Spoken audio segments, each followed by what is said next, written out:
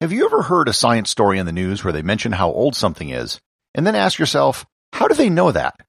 How is it possible to tell the age of something with any degree of certainty when there was no one around millions or billions of years ago? Well, there are answers to those questions. Learn more about radiometric dating and how we can measure the age of objects and the Earth on this episode of Everything Everywhere Daily.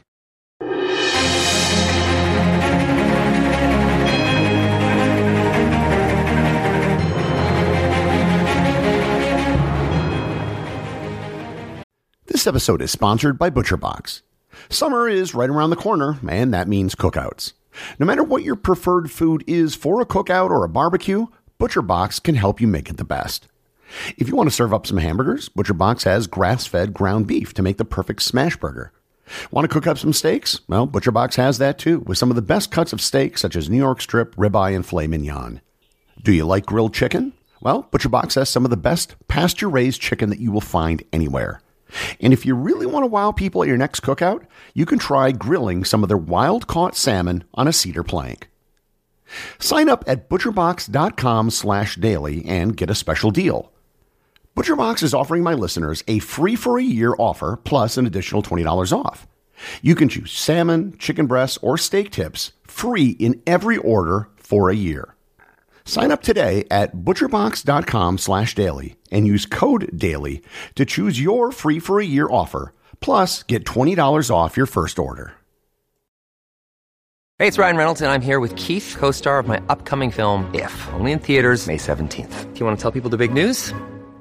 All right, I'll do it. Sign up now and you'll get unlimited for $15 a month and 6 months of Paramount Plus Essential Plan on us. MintMobile.com/switch. Upfront payment of $45 equivalent to $15 per month. Unlimited over 40 gigabytes per month. Face lower speeds. Videos at 480p. Active Mint customers by 531.24 get 6 months of Paramount Plus Essential Plan. Auto renews after 6 months. Offer ends May 31st, 2024. Separate Paramount Plus registration required. Terms and conditions apply if rated PG. This episode is brought to you by the Travel Photography Academy.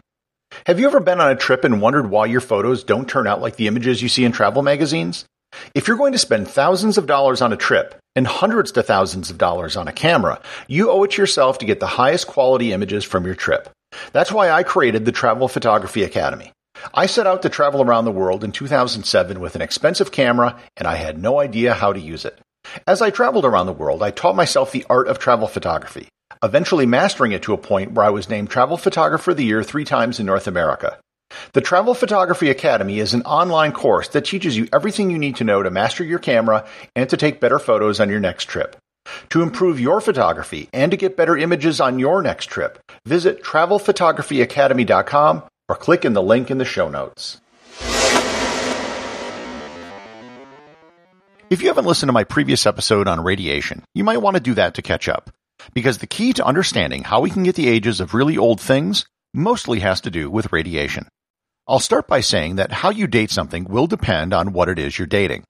Some things don't require radiometric dating at all. If something is made out of wood, it might be possible to date it using dendrochronology, or the study of tree rings. Dating manufactured items can often be done by just comparing them to known samples. If you were to find a Roman coin, you can date it by knowing when the emperor on the coin reigned. However, those techniques have their limits.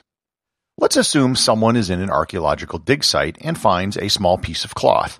How do you know how old it is?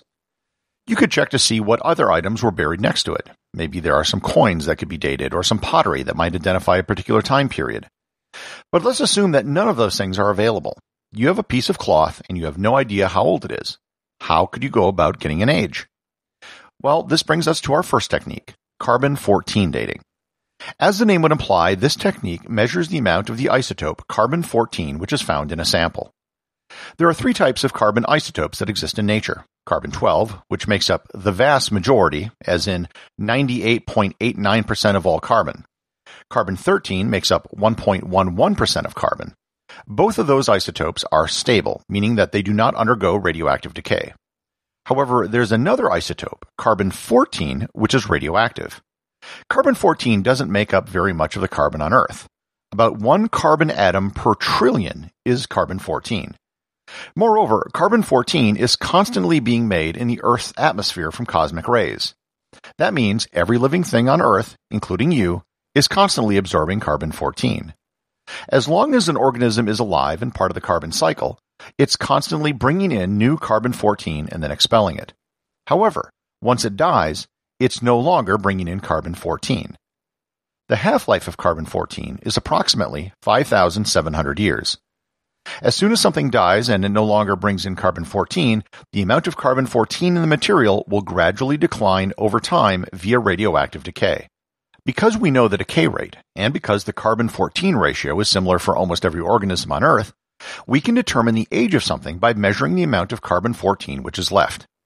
In the example I gave with a piece of cloth, the organic fibers in the cloth came from the plant which was harvested to make the fibers.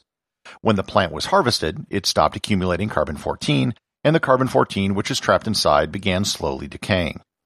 If half the amount of carbon-14 exists in the cloth from what was originally there, then it would be 5,700 years old, which is the same as its half-life.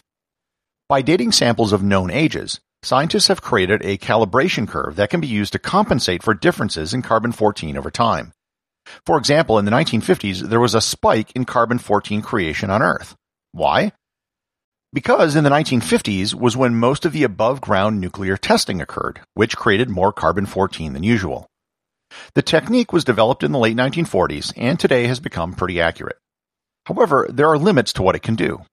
For starters, it only works on organic material. Second, it can't age anything older than about 50,000 years. Beyond that point, there just isn't enough carbon-14 left to measure. Likewise, it's difficult to measure anything which is really recent.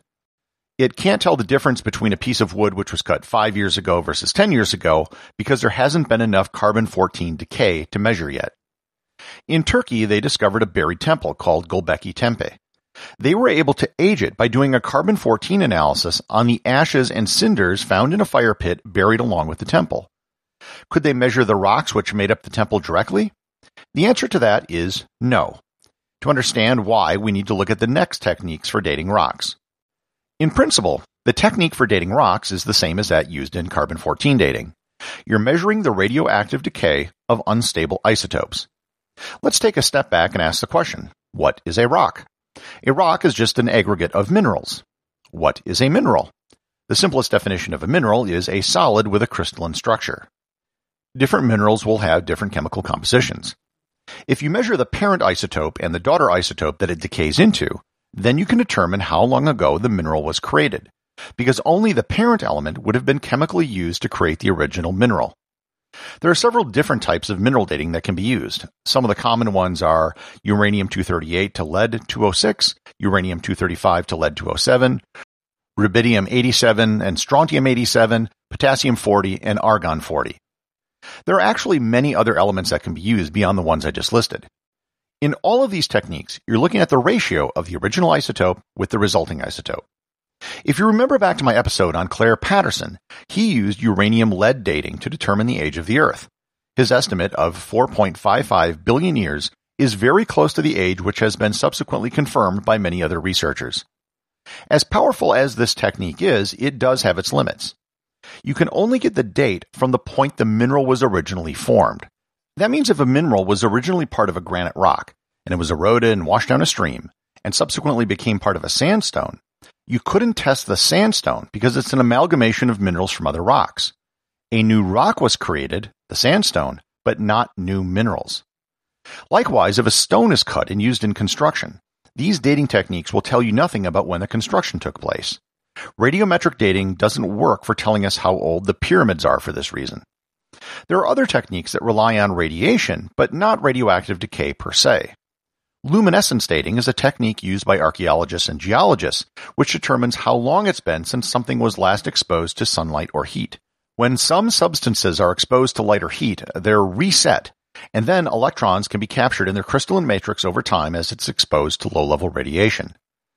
Luminescence dating isn't quite as accurate as radiometric dating, but it can be used on objects which otherwise can't be dated, and the process of determining the date is much cheaper than trying to measure isotopes. There is another technique that's a bit more controversial, or at least it was expressed to me that way back when I studied geology years ago, and that is cosmogenic radionuclide dating. The technique is designed to date how long a surface has been exposed. The theory behind this is that the surface of the Earth is constantly being bombarded with cosmic rays. When these high-energy particles hit atoms, They can cause changes to the atoms that are exposed to the surface. The longer the exposure, the more changes will take place from the cosmic ray exposure. Because there's many different elements in rock, the elements which can get changed and the resulting isotopes will depend on the chemical composition of the rock. This technique is useful for determining when a glacier might have retreated and exposed the fresh rock underneath. All of the things I've mentioned so far involve the measurement of physical objects. We have to have something to be able to date it. So how is it that astrophysicists can date the age of the universe? After all, we only have access to things on Earth along with a very small number of meteorites and lunar samples. That has to do with the Hubble constant and measuring very distant stars and galaxies. But I'm going to leave that for another episode because that would be way too much to explain here. The takeaway from this episode is that there is real science behind the dating of rocks and objects. This brief overview is just a taste of what some people have spent their entire careers working on. All of these techniques have been cross-checked with each other to verify their accuracy and, when possible, checked against known events. For example, we know the exact date Mount Vesuvius erupted in Italy, and that event was part of the creation of new rock. Those rocks have been tested to see how closely they correspond to the known date of the eruption, and the radiometric estimates were very close to the actual date. So science works. The next time you hear something about how old something is, take a second and think how they might have gone about dating the object. Odds are it had something to do with radiometric dating. Executive producer of Everything Everywhere Daily is James Makala. The associate producer is Thor Thompson. Remember to leave a 5-star review to get your review read on the show. They can be left at Apple Podcasts, Podcast Republic, or wherever you listen to the show. Also, you can help support the show over at Patreon.com. Patrons can get merchandise like t-shirts and hoodies, as well as having direct access to provide suggestions for future episodes.